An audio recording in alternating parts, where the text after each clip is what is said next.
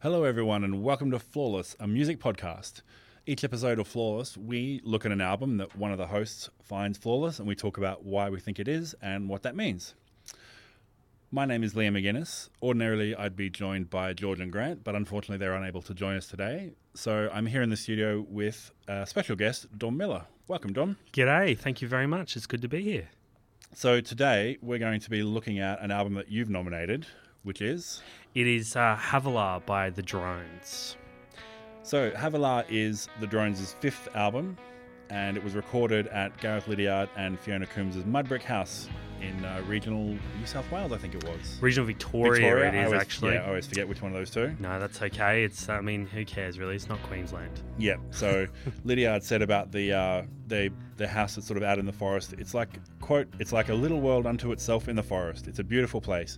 You can't always find a good spot to record, but if you can find a house like this, that's a bonus. So I understand the house out there almost like is without power because they had to take like a diesel generator out there to record. Apparently at the time, yeah, it was all recorded. The electricity all came from a diesel generator. I believe they have got power connected now, thankfully. That's excellent, yes. But yeah, this album was essentially recorded via a diesel generator, which is just so Drones. Yes. Like, you know? Yeah, he found a situation, and instead of just going, oh, well, I guess we can't record here, he's just like, no, we'll do whatever it takes to record here. Don't worry about that. We'll sort that bit out. Totally. And that thing of like, I feel like the Drones, he's probably going like, hell yeah, like that's even better. Yeah. Like, yeah. It's even better we're recording off a generator that we have to go and get diesel for every few days to fill up. You know? If it saves me from having to go into the city more often, that's a bonus as well. Like, you need to not have to do that. 100%. And that to me is like, I don't want to overdo it, but that to me is like so important about this album. It feels like a survivalist's handbook, this album. It feels like songs about a dystopian world and that the world's going down the toilet and get yourself ready, or it's, if it is talking about the past, and that thing of like powering off a diesel generator, there's no electricity. It's like so perfect for this album. So at the time, the Drones were Gareth Liddiard on vocals and lead guitar, Fiona Coombs on bass, Dan Luscombe on guitar, and Mike Noga on drums. So they've had a few lineup changes since then, but for my money, that's probably the golden age lineup of the Drones. That's probably the best lineup they've had. 100%. Those four. Yeah, I think you might get a bit of pushback on that from some fans who think they're the album before. Oh no, not the album before. Sorry, their second album, Wait Long by the River and the Bodies of Your Enemies Will Float By. All-time classic album title, by the way. Absolutely. And an all-time classic album. You know, I just want to put that out there. That's also one of my favorite albums, but it doesn't grab me like this album did. I think a lot of people would say, well, the lineup on that album is maybe the iconic Drones album with Rui Pereira on guitar, who ended up rejoining the band more recently, and that kind of thing. But to me, I agree with you. Mike Noga, Dan Luscombe, and then Fee and Gareth on up front. That's really iconic to me.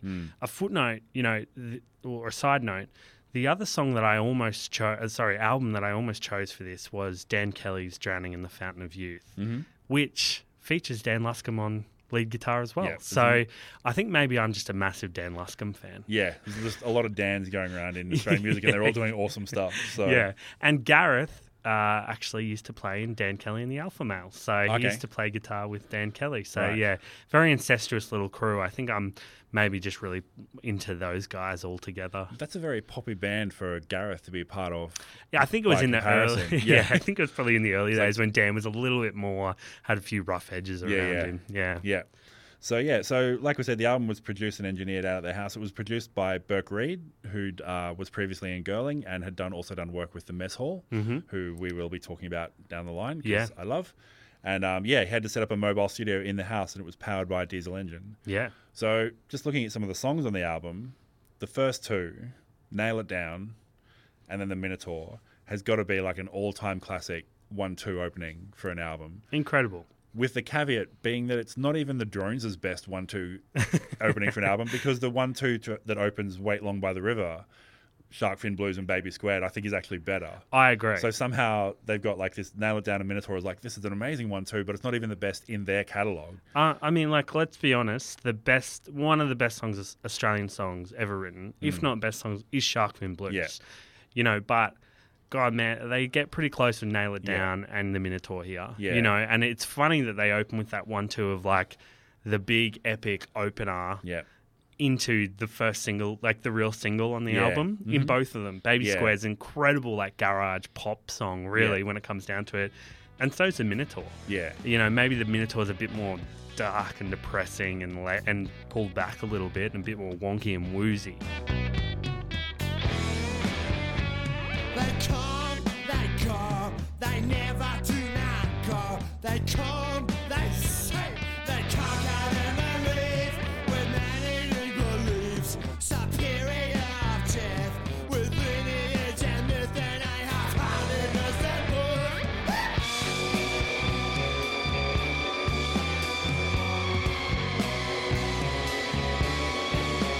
And I have the same old dream about a tunnel by my bed where the stench of shit and minotaurs goes like loot and evil breath. The instant But I think that's actually like the thing that really brought this album forward for me. Like they pulled back on this album. It's a lot more mellow, you know, like, and it's all woozy and wonky and it feels drunk and, you know, like at times, and it's a lot less like just screaming, yelling, you know, drones, which to me, you know, there is that element of it, but to me that's like something that's really special. I mean, and I found a quote, you know, that Dan Luscombe said that Gareth said to me towards the end of a recent tour, "I'm not writing another Full Tilt album. My back just can't handle it anymore." Yeah. And Gareth said, quote, "Hardcore punk albums are a young man's business. You get a bit tired in your old age. There was a conscious effort to make something a bit easier to play." Yeah. Now, like making something easy to play for the drones, I don't know how possible that is, but there is something about this album in comparison to their earlier albums, particularly Wait Long and Gala Mill, and then their first album, which Here Come the Lies. Here Come the Lies, which is more straight sort of garage, Aussie Australian garage kind of album. It does pull it back, and by pulling it back, it kind of brings to the fore this like these really special dronesy, like these drones sounds that are the drones, you know, those guitar lines, the way Gareth plays guitar with his hand on the whammy bar the whole time. It's that woozy, you know, I know I've said that three times now, I think, but it's that wonky kind of like feels like a drunk stumbling, but with a really clear mission and purpose. And he does it, you can see it when he plays it live as well. Like he's playing the guitar with his entire body. Like it's not just, I'm just some guy standing here doing what I need to do to get the notes out of thing. He's just emoting the whole physical presence of playing the guitar, and he's going to do whatever it takes to get that into it. And it's almost like the audience becomes superfluous. Like I'm pretty sure he always sings with his eyes closed, I remember. Like he doesn't look at the audience. No. He's not doing this for them. This is just this thing that's in him, and this is what he needs to do to get it out, and this is the way that it comes out. And if it comes out as a soft murmur or like a screech or a yelp or just a barking mad cry, he just follows that. Wherever it goes, he's just going to follow it. Yeah, well, I mean, you know, like that's the thing. Like by pulling it back, they brought to the fore less about Gareth's like, oh, I'm just smashing the guitar, and more about his inflections, how he sings things, his voice, like, and the strength of his lyrics. You know, I think the lyrics in this album are like incredible. Yeah. And it's, you know, it's music for me for either like a dystopian story of Australia's future. Yeah. Or it's like an actual true soundtrack of history. Yeah. You know, there's songs on here that are about history. Yeah. You know, not just Australian history, like world history, which we can talk about later. But it's like these songs aren't like the heroic, like, and we, you know, like we went to the moon and we were the first people there. Yeah. It's like this really dark and depressing and scary, like, you know, stories. But, you know, Nail It Down, After Shark Fin Blues, potentially my favourite album opener of all time. Yeah. And I love a fake ending. Yeah. That fake ending in the middle of the song is like... Sort of peters out. Yeah, or it peters out. And then that line where he comes back in. Her hair was wet, her shoes were damp, and as she travelled on the weather, looked like a stamp. And like that's just, it's something about the way he sings that. Yeah. And it's such a good, an amazing turn of phrase. Yeah. That just like they've got the fake ending, and then he comes back in, and then the second half of the song's even better. Yeah. I sometimes think of him in terms of like lyric and what he's singing about as like a counterpart to Tim Rogers. Yeah. So they're singing songs about Australian life and Australian suburban life and yes, rural Australian songs and all sorts of stuff like that. But whereas Tim is sort of singing about the upside of it, like it's romantic and it's nice and, you know, boys and girls get together and, you know, mates are mates and it's all going to be friends. And then Gareth's like the counterpoint to that is like, no, everything is fucked and people are just going to treat you like shit at the first opportunity. And this is one of the most, because this is one of the first times that I'd really sat down and drilled down into the lyrics and stuff. And this might be one of the most pessimistic albums that I've ever heard. Oh, it's like depressing. It is just really incredibly dark and just down the whole time. And yeah, it's just that counterpoint to, like, it's in a similar vein, but just like taking that twisted view. Gareth Liddiard is the one person in music in the world who can actively change my mood as I'm listening to his music. Yeah. We're not here to talk about this album, but his solo album, Strange Tourist, I genuinely, from the start, can be in a great mood, put that album on, and by the end, I'm like, I need to just sit down for a while. Like, if people haven't listened to it, like, that solo album is incredible. Definitely check it out. Yeah. Yeah, and the radicalization of D on the end of that album is a masterpiece. It's not background music. You can't just put it on and not listen to it, and you can't be down when you're starting it because it's going to be like you've got to be. I'm cool. I'm ready. Yeah, I'm ready to listen. Everything in my life is okay. Yeah, totally. So and that's the thing I used to like, and that's the thing about the drones. Like, the drones you can have on in the background because it's the music itself is really great and interesting, but it's the kind of thing like I used to walk to work. And I would put on Drones albums, and it was entertaining. I didn't listen to podcasts or anything at that time, because I could just listen to Drones albums and to Gareth Liddiard's solo album. Yeah. But, like from going into Nail It Down into the Minotaur, it's obviously the most accessible single on the album. Yeah.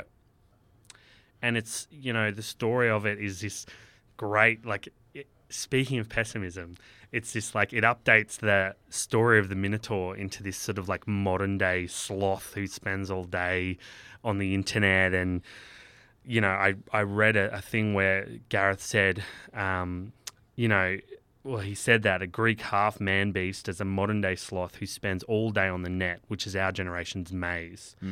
He said it's a metaphor for anger management problems. This beast lives in a maze that he can never find his way out of, and if anyone walks in the maze, he kills them. Yeah. So it's like this story about people being online and being trolls and stuff, but until you actually listen to the lyrics, you don't know that. Like, it could actually be about the Minotaur, you know? And it's one of those things where it's like, so the album came out in 2008, and it feels like the internet the last 10 years has gone more and more in that direction. So it's like really prescient of the time, as well as sort of where we were going. Yeah.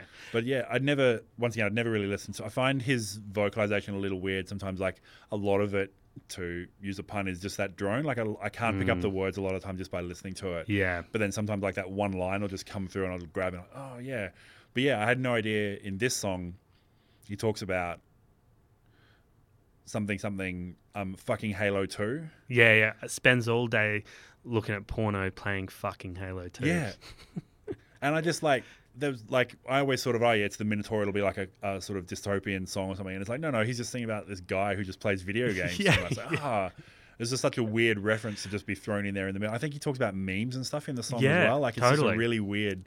Well, it's that thing, like, it's jarring because something about the Drones when you listen to them doesn't feel like they're a band from the 2000s. Yeah. I don't know what it is, but it feels like if you had electric guitars and amps in the days of Ned Kelly, the Drones would have been the most popular band. Totally. That's what it feels like. Like, it feels like a colonial era band for some reason, like out on the front lines in Australia, you know? Like, that's kind of what it feels like when everything was a bit wild. And so, when he, like, references Halo 2 or memes or whatever, you kind of go like, oh, it's kind of jarring, but it's great. It's awesome. And it doesn't feel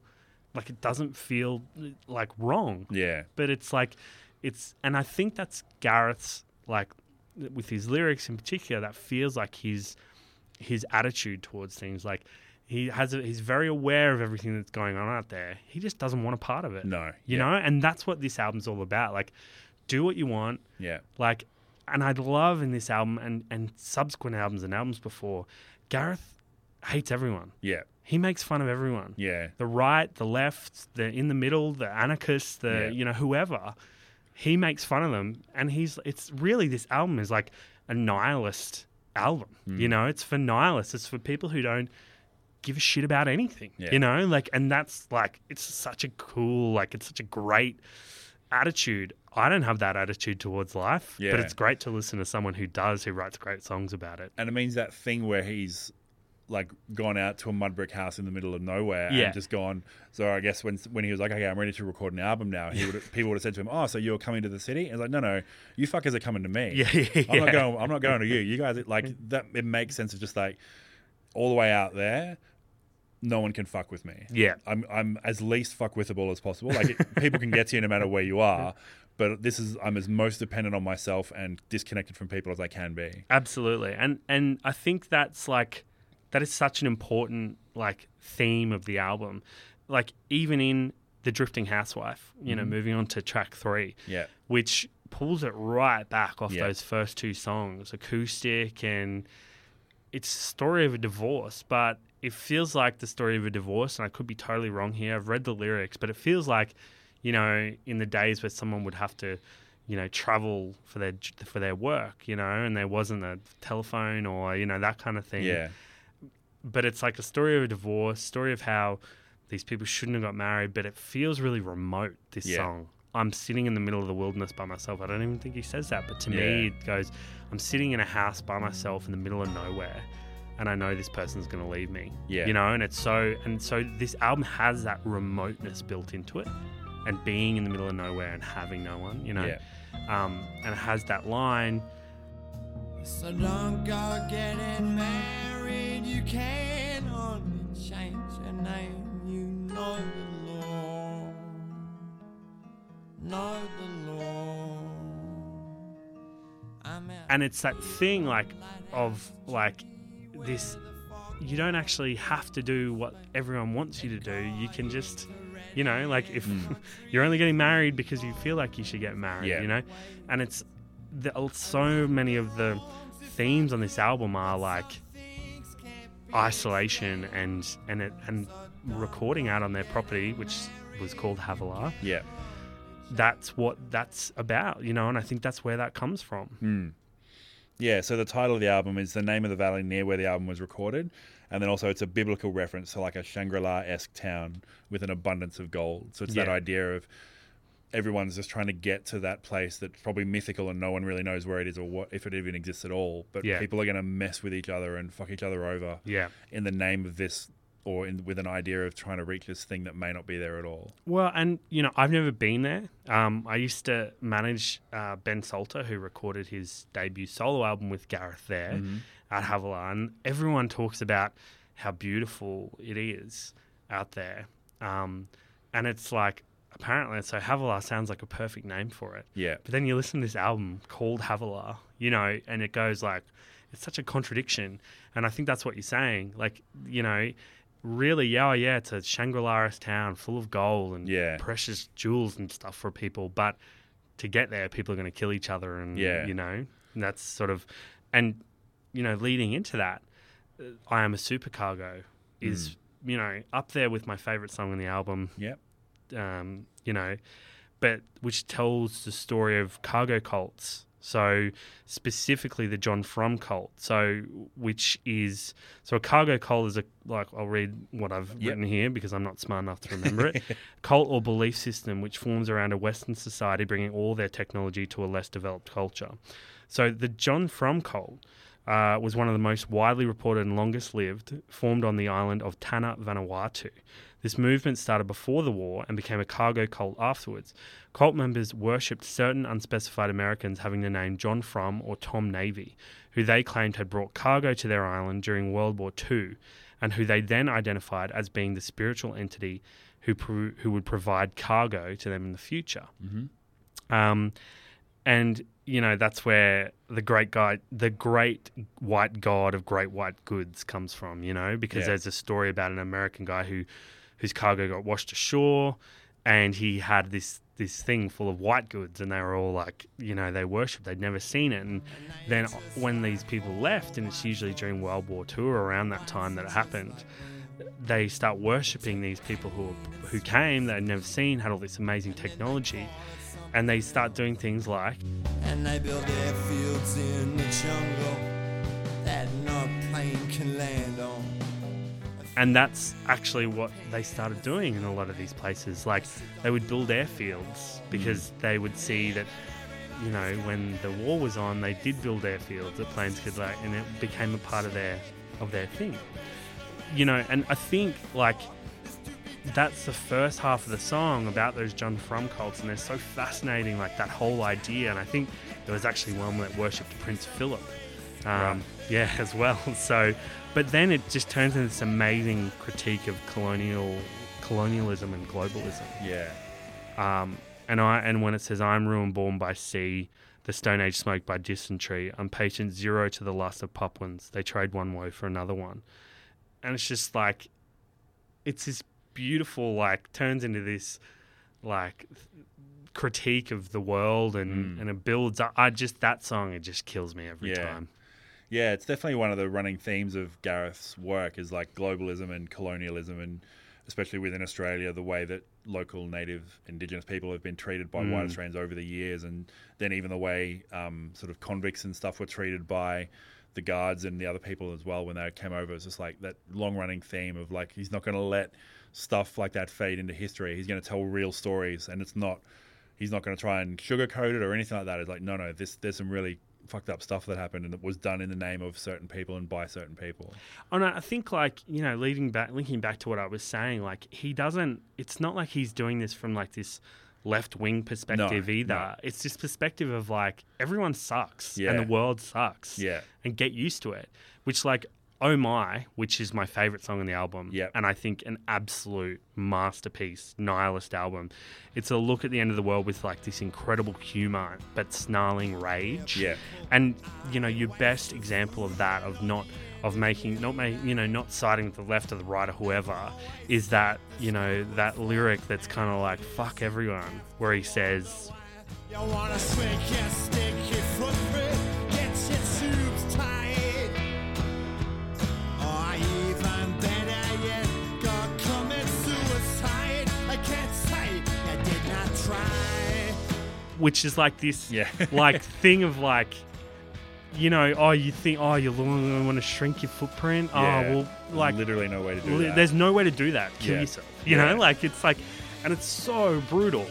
But so funny as well, because he's like saying like, well, good on you for wanting to like save the world, man. But the best way to save the world is not have kids and you not be in it. You know, like, and it's so this like, you know, and that line like straight at the right up front where it says, "People are a waste of food, and you'll never hear the end. They're only ever happy when they're burying their friends." You know? And it's like, oh, man, you know, like, that's incredible. Like, I've thought multiple times about getting "people are a waste of food," like as a tattoo somewhere, just like on the arm, just straight down the line. It's just like, just in your most pessimistic, nihilistic moments, it's just like, this is completely fucked, and just I hate everybody. Oh, it's a recurring motif of that song too. People are a waste of food, you know. And I imagine, I haven't read anything about it, you know, but I imagine that's where that song started, you know, with him, that line popping into his head. And I read a little bit about how he wrote the lyrics for this album, which were, he kind of, and you guys have spoken about it in the past and previous episodes, I think, where, you know, he kind of put a lot of phrases he liked together. Essentially put them in a hat. Oh, well, he actually used like an online phrase generator thing. Right. And then he put them together. Like, and I think in this song, like, you can kind of feel that a bit, but it all sort of, he molds all the lyrics into, you know, saying the world sucks and we're all going to die. Yeah, because I know of a few bands that write like that, or a few sort of singers and writers who write like that. And I think there's a real risk of it, like the phrases fit together in a way that makes sense, but then the song isn't about anything anymore. Like, it's just the phrases that you were thinking and like looped around. But in this case, it's like his tortured mind pulls those phrases and puts them together in such a way that you can still feel the theme of the song coming through, and just that him just bearing his soul and condemning everyone, like he's almost in a little standing in the middle of a circle, just screaming at everybody around him. Like it doesn't matter what side you're on or where you are, he's just going to have a yell. Well, I also heard that he read that he then will take inspiration, so he might do that for the first verse, and then he'll go, okay, I know what this song's about now, and he'll do the rest. But this. We spoke of, I said it at the start, but it's like a survivalist handbook, this song. This album, but this song in particular, there's that line towards the end of the song where he says, just get some Heinz baked beans, a 12 gauge bandolier, and tinned dog food. We'll eat your dog, bury our dead, or eat them instead. That's entirely up to you. And that is so dark. That is so incredibly dark. In this song that's kind of like laughing about it, but like laughing maniacally, going, isn't the world fucked? And this is going to happen, so just get used to it, you know? And that's even in incredible. The title, like, oh my, it's like, oh, I can't believe this is happening. It's like, no, this is like the only possible response is just like, oh my, what is going on here? Because otherwise the only logical response is you would have to kill yourself and take yourself off the world. Well, and that line in the song is immediately followed up with like, oh my, I hear the sounds of horses' hooves in the middle of the night. And it's like about the 4 horsemen of the apocalypse that he references, in the song. It's like, whoa, man, it's just such a good song. Like it just kills me, that song, and like it makes me laugh and like cry and all at the same time. And he's perfectly, which is his attitude over the whole album, I reckon. Like life sucks, but you better laugh about it because it's still gonna suck. It's the only life you've got. So then we sort of, so after Oh My, we sort of stray into a bit where there's a couple of longer numbers. So there's Cold and Sober, which is like a bit softer, and it also has some piano added in there, which is the first time the piano makes an appearance and totally fits that motif and that style, like sort of like slightly demonic, slightly angry sort of stuff. I think it's the closest you're going to get to a love song on this album. I don't know exactly what it's about. I couldn't tell whether it was like a positive song or like a really sad song about drugs and maybe heroin or something. I couldn't really tell, or booze or whatever. But it's like there's something about it that's so sad, but at the same time like so comforting, and it's very visual. And it's like the song's a perfect example of how he can punch you with one hand and like stroke your head with the other. You know, like it's like a song that does both of those things at the same time. And then you got the big epic number, Lucky in Odd Numbers, so 8.5 minutes. And it's just, one of the things that I kind of love about him is that he's just not afraid to follow that muse. Like, I've got a story to tell. That story takes 8.5 minutes. I'm going to take 8.5 minutes to tell it. I'm not going to go, I should cut this bit. I'm not going to cut this bit down. I'm going to speed this bit up. It's like, no, here I am, unapologetically telling this story, and the story's just going to take as long as it takes to tell. Well, I mean, I don't know about you, but to me, this song has never felt like an 8.5 minute song, and I don't know what that is. Like, you may disagree with that, but to me, like, I looked at it when I was like doing notes for this, and I was like, I never realized that song's 8.5 minutes. It's again like this, Oh My, and I'm Supercargo, are probably my 3 favorite songs on the album. But this song is just like this, going back to what I've said like 10 times now, it's just so woozy, stumbling drunk down the road, like, and I think like because of that, the song title is perfect. It's like Luck in Odd Numbers, everything's a bit off. The snare hits are offside and the bass line's slurring around, and it gives this lazy feel, but then those classic drones threatening, like bah, bah, those snare hits, right? Really jagged. Yeah, and it's just like there's the potential in there to go. It's like, it feels like when you're at a really dodgy pub and there's a really drunk guy sitting at the bar, and he looks harmless, and you know that if you poked him, he'd turn around and beat you half to death. Yeah. That's what this song feels like. There's always that tension in that atmosphere of like, what's going to happen next? Well, and I think like, this song kind of sort of, the lyrics to me, they kind of go in weird directions and stuff, and maybe it's what we were talking about earlier, but it's apparently about the Kelly Gang, like, and about the weird iconic status that the Kelly Gang has in Australia of being this like having this huge amount of hero worship and admiration, but really when it comes down to it, they were just criminals. That's what I've never understood about Australia's fascination with the Kelly gang. Is like these are bad, really bad guys, and not like bad guys who redeemed themselves at some point or good guys who turned bad by circumstance. No, these were murdering bastards. Always, all through their life, Totally. Unapologetically. 100%. And Australia just gets this fascination of like, oh, the cool, like the anti-authority thing is basically where it comes from. Yeah. It's all poppy stuff that sort of folds into Absolutely. that. But it feels like we could have icons in Australia that are anti-authority without being murderous bushrangers. Yeah. Like, yeah. I think it's like those folklore tales, though, Yeah. you know, like, and you know, what do they say? History is told by the winners. Yeah. Though the Irish immigrants weren't the winners in that story. Yeah. There's a lot of Irish immigrants, like tales from Australia, and Yeah. they pass through. And suddenly Ned Kelly's this hero, you know, played by Heath Ledger in a big epic movie. It's Yeah. like, no, he's a bank robber. Yeah. But then, you know, there's people like these days, like Postcard Bandit, like Brendan Abbott, like that they talk about who people go like, oh man, Brendan Abbott, Postcard Bandit, haha. You know, it's like, no, he killed people. Yeah. You know, he's in jail for a long time because he like ruined people's lives, Yeah. you know? And so it's like, and I think like in that same way, Gareth is like the modern day equivalent of a bush poet. Yeah. Maybe not your popular guy like your Banjo Pattersons or, Yeah. you know, that kind of thing, Henry Lawson or anything like that.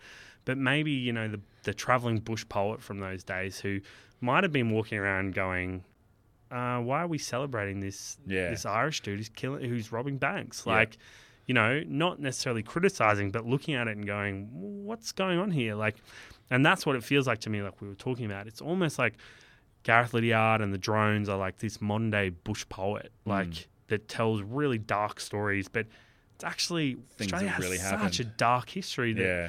we all talk about it like, oh, you know, Eureka Stockade, all that kind of thing. Like people were killed, Yeah. you know, like it's like it was a slaughter. So it feels like real Australian history and real history, like which then I guess leads me to the other, the next song, which is Penumbra. I think that's how you Yep. pronounce it, which is about the moon landing. Yeah. But it's like the most accurate telling of the moon landing ever. That's scary. Yeah. It's scary to be on a big rock and so far away, like Yeah. standing on dust that feel foreign and not in your gravity. And it's never, that story's never told like No, that. It's it's told always heroic romanticized. and romanticized. But this song is like, oh wow, like, and just there's a line in it that, you know, is not related to that. It's not negative or anything, but it says when he describes the Golden Eagle, which they land, I think it's called the Golden Eagle, which they landed on the actual moon, and he says, Notice the eagle to man's greatest feat, miraculously intact, all acute angles, knees and elbows, squats in golden underpants. and it's like, until I like read that lyric, I didn't understand what he was talking about, Yeah. but it's like the perfect way to describe the moonlander. But it's like warts and all stuff in that. Like you can hear him miss his guitar notes in that song, and then he talks about like Neil Armstrong and Edwin. I'm sorry, I've forgotten his surname. Pissing their pants, like in there, which they did in their spacesuits. Yeah. No one ever talks about that. No. You know, It's like real human beings doing stuff. totally. And I think that's like the Drones summed up. Like you said, pessimism, and that's kind of what it is. Everyone else talks about the moon landing. What a feat! Yeah. But they don't go, man, that would have been terrifying. Yeah. Like that would have been a part of their brains going, like, get out of this situation right now. Yeah. So speaking of summing up the Drones, there's a line in the last song, which is "Your acting's like the end of the world," which I love as a title. Same. And it's just an acoustic folk, and it might be the only, like the musicianship, the instrumentation is the only optimistic part of this entire album. It's the only bit that sounds like they're actually having fun. Yeah. But then the lyrics completely against that. So one Yeah. of my favorite lines, and might be like the Drones' signature thing, is You used to move out to the country, man, and look after your health. These cities, they show you to your seat, and then they make you eat yourself. Oh, your acting's like the end of the world. And I just love that. Like, it's just like, that's just him summed up as like everyone in the city is trying to get him to do things that cost him things and work against him, and trying to do things that get him to work against his own nature. So I'm just going to disconnect and I'm going to go. But then the way he phrases it is like, you should, like, it's almost like he's then making fun of the people of himself who actually do decide to just, all right, I'm disconnecting, I'm going out to the country. It's like, it doesn't, there's like self-satirizing hit piece as well. Yeah. And like, you know, not to name drop, but I've met Gareth a few times. Awesome. And he is that kind of person. Like, he takes the piss out of himself more than anyone else, you Yeah. know? Like, and he is that kind of person of like, oh man, I'm such a cliche. I've moved out to the bush to have my own recording studio, you know? Like, and I think that's kind of what, that line is about. I don't know what that song is about in general. I wonder whether he's just gotten the word salad kind of thing going on. Mm-hmm. But you're acting like the end of the world's an amazing. But I kind of was like, maybe it's about politicians and wanting to escape, like, all that crap, like all the theatre of real life kind of thing. Yeah. But it's such... and I'll be honest, when I first heard this album and that song came on last, I was like, what the fuck have they done here? Yeah. But it's actually so perfect. It's like this, it wouldn't have fit anywhere else in the middle of the album. Had to be last. And it's like this sunrise. Like, we've been through the night, we're seeing the end of the world. And then it's that thing of like, everything does suck. Yeah. And life does suck. But let's just leave. Let's It just escape. We is, don't have to be part of it, you Yeah. know? And I definitely don't have that attitude about life. Like, you know, I love my life and I love being part of the lame rat race, you know? But I think, like, the way that Gareth tells it, it's so romantic. And you go, yeah, life does suck, Gareth. Yeah. Get out of here. Get out of Let's here. all just go. Yeah. Yeah, so anything else that you wanted to talk about with the album? we wrap Look, it up? I mean, I found a quote which is just like so, because I mean, something we haven't really spoken about is just that Gareth Liddiard's distinctive vocal, you know, that snarl and that way that he sings things and his phrasing. And there was author John N. Carnacao. I think he wrote like an essay about the drones, which was part of a book, which I should have written down, but you know, whatever. That's all good. Yep. But he describes Liddiard as an outsider, quote, more like an idiot savant drunk at the local than any traditional notion of a singer with a recording deal. Mm-hmm. And that to me is like, that's exactly what it is. It's this like genius idiot savant sitting in a pub saying, you know what's shit about the world, you know, and listing it all off and making an album out of it. And he probably he probably almost hates himself for making like, oh, I'm the musician that's got all the answers here. I'm the musician that's... He probably hates that part about it as well, but there's just something in him that can't, like, he needs to be the musician to get that stuff out, or it's what I guess he enjoys. I don't think I've ever seen him enjoy any part of what he does. Yeah. So there's just something in him that must give him that fulfillment when he's recording and playing music. I feel like you've hit on something really correct there. I feel like you listen to Gareth, he says, you know what's wrong with the world? Here it is. And then you hear him in his own mind be like, what the fuck do you know? And then like turn back on himself and be like, oh, whatever. Like, I'm not right. You're not right. We're all fucked. Who cares? It's like, you know what's wrong with the world is musicians who think they know what's wrong with the world. Like me. Yeah. And also all this other stuff. Exactly. So, I mean, it's like, you know, I think I'm a very optimistic person by nature. So, like, maybe I love, you know, hearing this album to go like experience a point of view that I wouldn't normally understand. But like, I could listen to this album for the rest of my life. I think it could be my desert island album, as they say. Yeah, cool. So, obviously, you think it's flawless. I think it's flawless. Liam, do you think this album is flawless? Unfortunately, I'm going to have to give it a thumbs down. Oh, no. Part of my thing, I love the Drones and I love listening to their albums. Yeah. What I talked about earlier, where he just follows down a path and it's just all in his own mind and he takes 8.5 minutes to tell the thing. Yeah. I don't find that engaging at all. So a lot of the songs, like the shorter ones and the ones where it's really clear, like where the band's doing stuff, I love. But the ones where it feels like it's just him with an acoustic guitar doing stuff, I struggle to follow him down that path. Yeah.